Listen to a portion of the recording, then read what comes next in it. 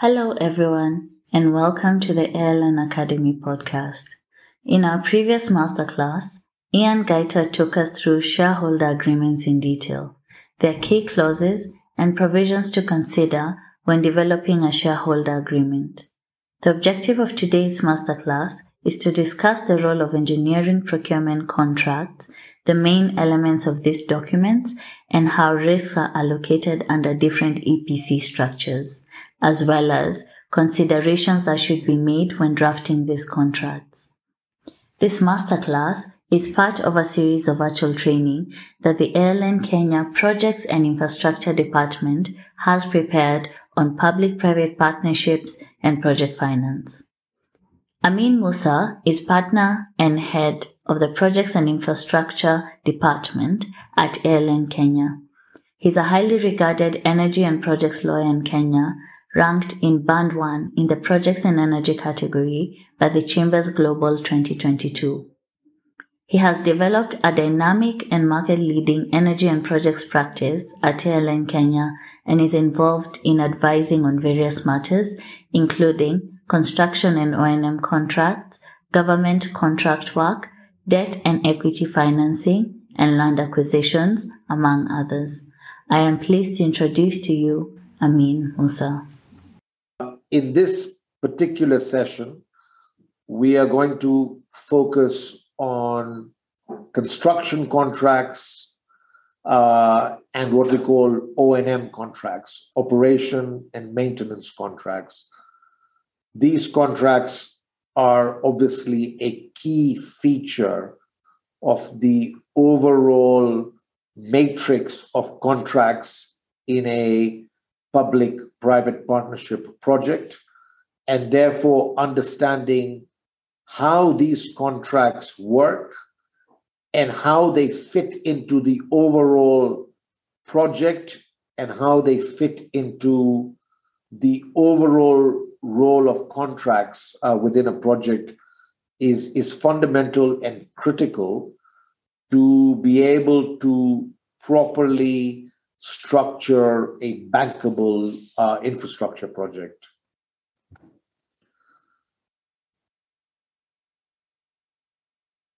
So what we are going to focus on today in relation to construction contracts and O&M is, firstly, what are the roles of these contracts within the overall project scheme?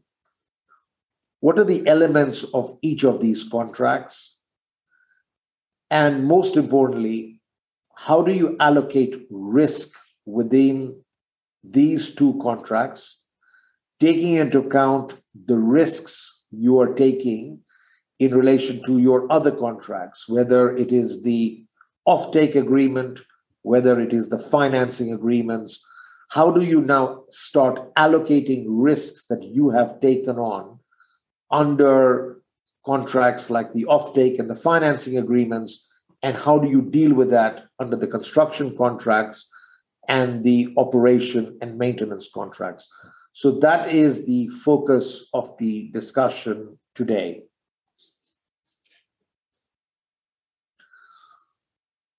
If you are a sponsor of a project and you're asking yourself about how do I structure my construction contract, taking into account the rest of my contracts in relation to my offtake and my financing agreements, there are a couple of key questions you probably need to ask yourself before you think about settling down on a particular contract structure.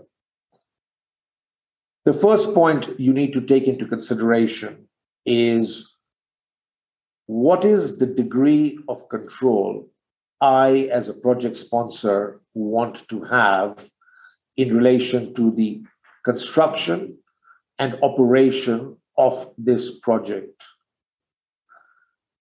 The second issue you need to consider is, where is your money coming from? And what are the expectations of your financiers in relation to your construction contract? So, for example, in relation to the issue of degree of control, on one extreme end, you as a project sponsor can actually undertake construction and operations of the project because it would be your view that you have the necessary expertise and experience to be able to undertake this. This is not uncommon where you have contractors and operators playing the role of sponsors in the project. But going back to my second issue about lender considerations, many lenders would be concerned about the sponsor undertaking the role of the contractor and the operator because of the potential for conflicts of interest between these three roles.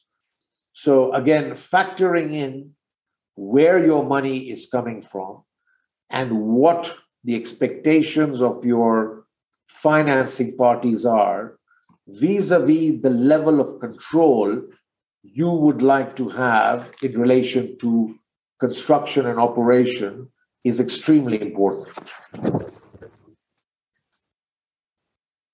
The other issue as a sponsor you need to think about when you're deciding on a principal structure, especially in relation to the construction contract, is how complicated is this project? How uncertain are the costs in relation to this project?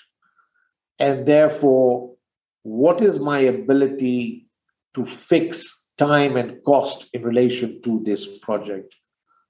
The more complex the project, the more uncertain the project, the more difficult it is to be able to fix time and cost in relation to your construction and operational issues.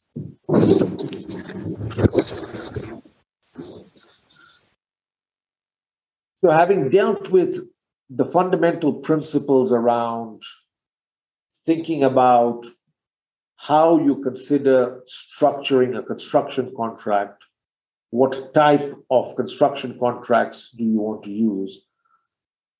For purposes of this discussion today, the idea is to focus on one of the more common construction contracts that is used in the market.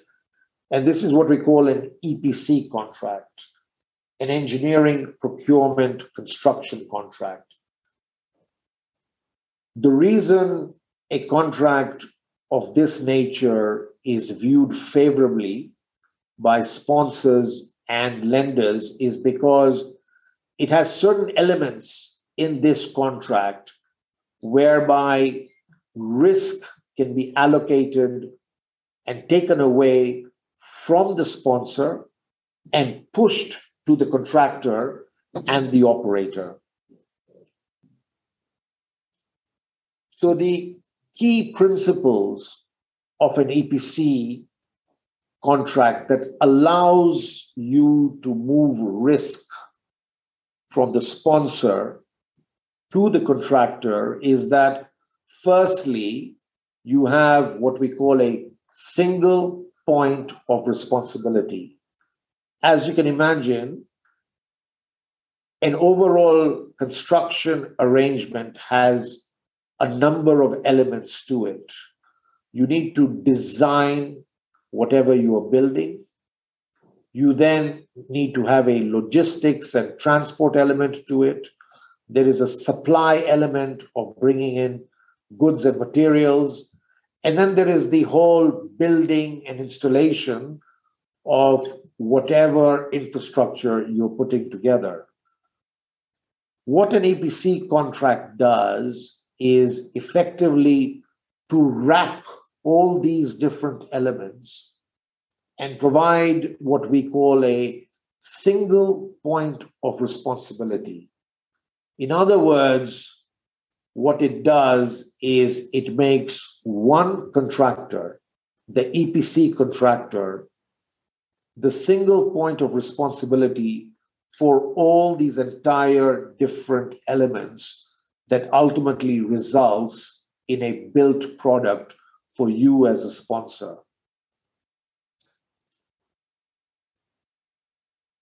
The other two key elements that you should find in an EPC contract is that largely the price and the time will be fixed. In other words, you pass on a significant responsibility and risk to the contractor to build within a fixed period of time and to build within a fixed cost. And as you can imagine, these three elements would be looked at most favorably by lenders and sponsors. However, it is important as a sponsor for you to understand the tension between pricing and passing on risk to the contractor. Because what always happens is that the more risk you pass to the contractor, frankly, the more expensive the project will be, the more expensive your construction cost is. And that balance between risk and price is one of the key issues that sponsors and lenders need to consider in terms of finding the appropriate balance.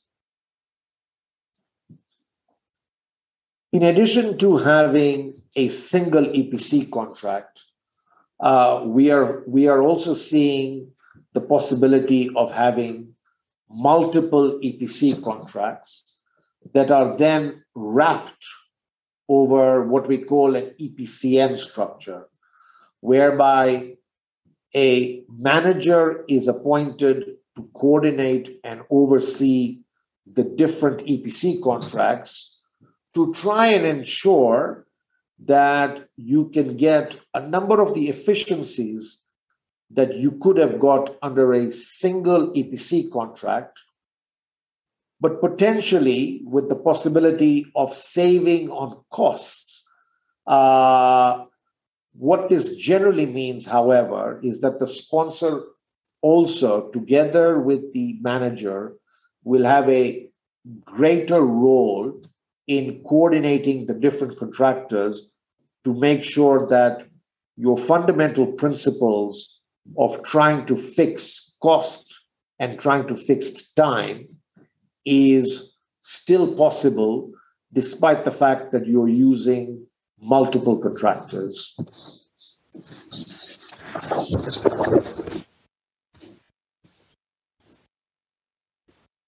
As with every single contract in a PPP structure, understanding risk and understanding how you mitigate risk is fundamental. As you can imagine, in a construction contract, there are numerous risks that need to be considered by a sponsor and how they deal with these risks vis-a-vis the contractor and other third parties. You will have risk in relation to design, coordination, procurement, site risk, logistics, regulatory risk, and all these risks need to be considered. And based on how you deal with these risks, you then need to figure out what kind of provisions do I need in my construction contract. Your construction contract is typically going to have a fair amount of detail on various types of issues, which ultimately go towards this fundamental question around how do I allocate risk on those key issues. So if you look at what the key issues are when you are putting together a construction contract, what the role of the contractor is vis-a-vis the role of the employer is obviously fundamental. And this goes down to specifically the issue of risk allocation. Is it the contractor or is it the employer that will develop the design of the project. It is not unusual, for example, for the design to be initially developed by the sponsors and then passed on to the contractor.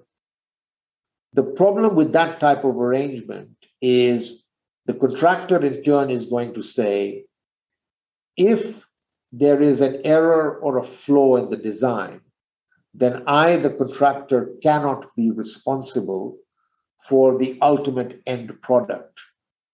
You can imagine that a conversation of that nature would make many lenders deeply nervous and concerned. And so what you find typically is that a practical solution is reached whereby the sponsor takes his designs and asks the contractor to review them. He then asks the contractor to take full responsibility in relation to the design, so that what we call the blame game in construction contracts, we do not have that issue if down the line the end product doesn't work because there was an issue with the design. Obviously, a conversation like this with the contractor is going to result in increased cost to your construction contract.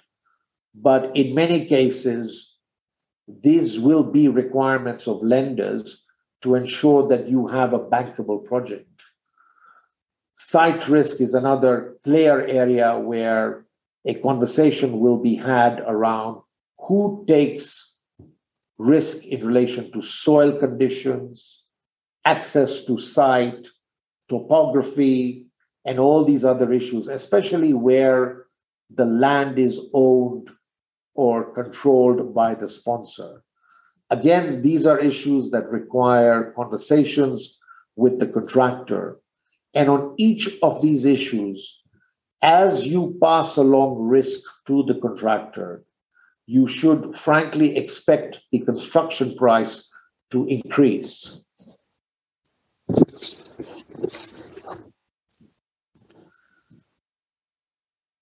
Whilst we will not be able to have the time to be able to go through each of these elements, we will try and go through some of these elements to give you a flavor of some of the issues you need to consider. Pricing and payment structures are obviously going to be one of the key areas of commercial discussion between a sponsor and a contractor. On the pricing issue, there are a number of ways to structure your contract. You can have, in a typical EPC structure, a single fixed price lump sum contract price.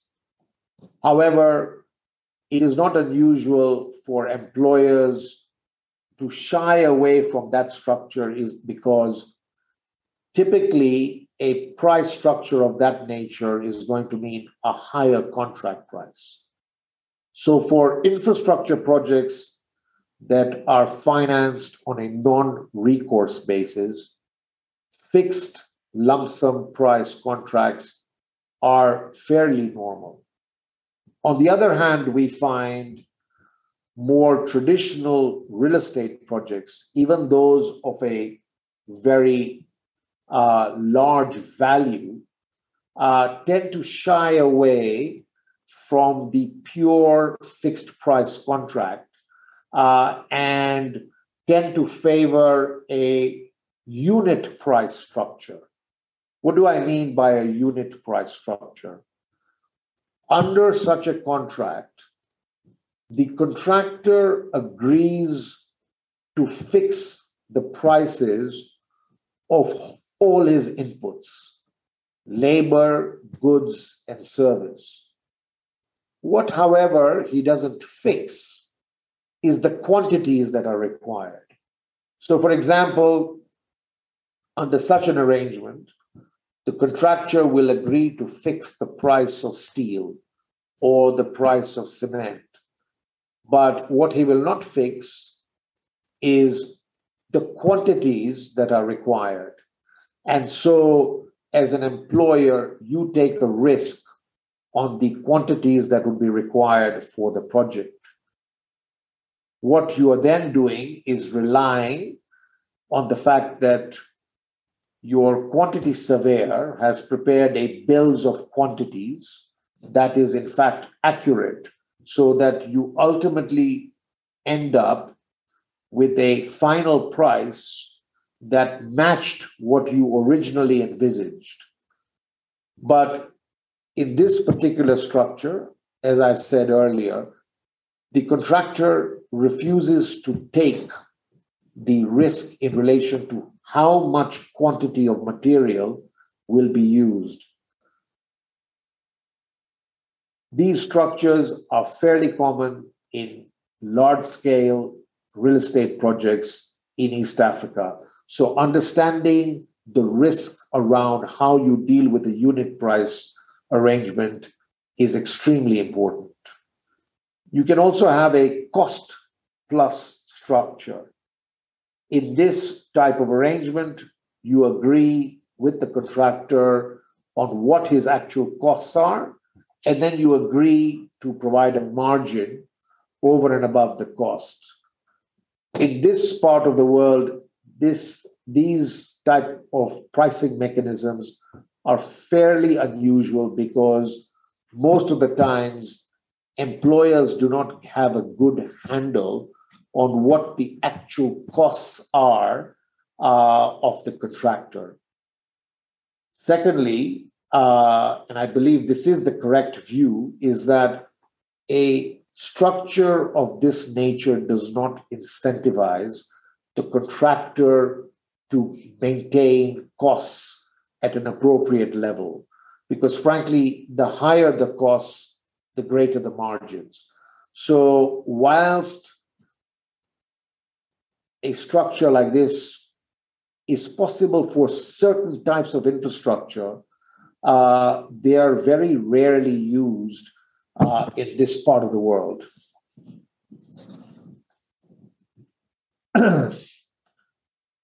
The other thing that needs a clear focus and understanding of in relation to EPC contracts is time and cost. What are the provisions you need to think about in relation to time and cost? As I said earlier, the fundamental principle of an EPC contract is to fix time and to fix costs.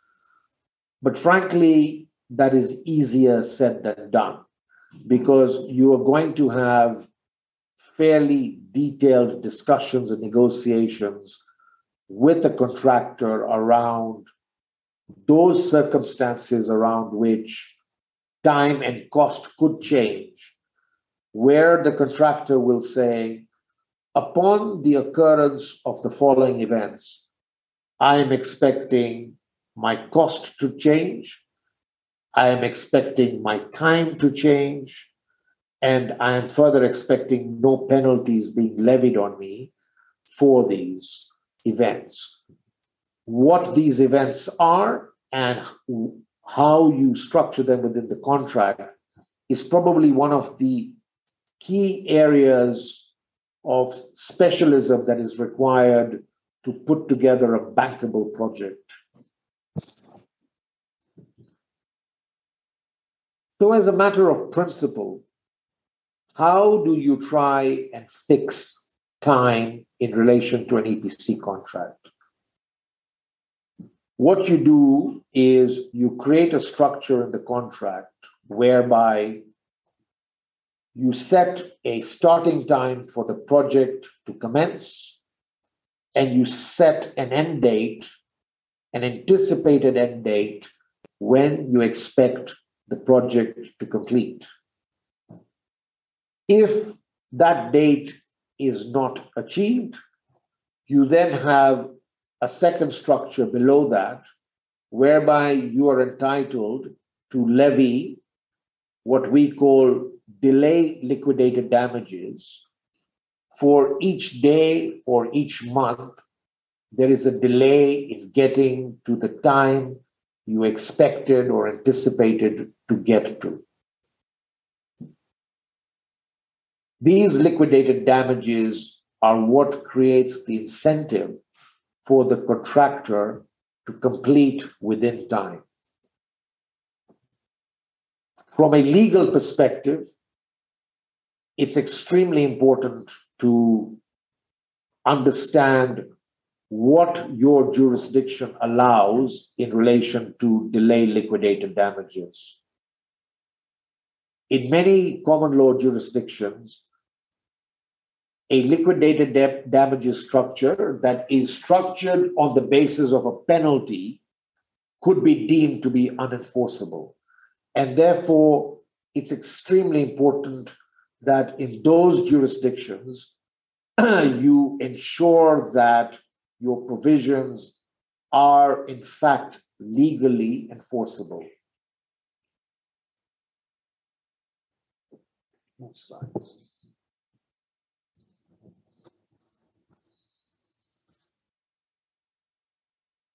Whilst you agree with these key principles in relation to what the time expectations are, what the liquidated damages are, the contractor will seek to negotiate what the carve-outs are to changes in time, whereby he is not penalized for that. Typically, a contractor will insist that events such as force majeure, political events, variations are negotiated as carve-outs to the principle of time. Thank you for listening to this episode. In our next masterclass, Amin Musa, partner at Airline Kenya, will take us through the role of operations and maintenance contracts in PPP projects. Please remember to subscribe to our Airline Academy podcast to receive notifications when we upload new episodes. The Airline Academy podcast is available on all podcast platforms. Don't forget to subscribe to our Airline Academy YouTube channel and follow us on social media. Stay up to current in our content by following @Airline Academy on Twitter, LinkedIn, and Instagram. Goodbye.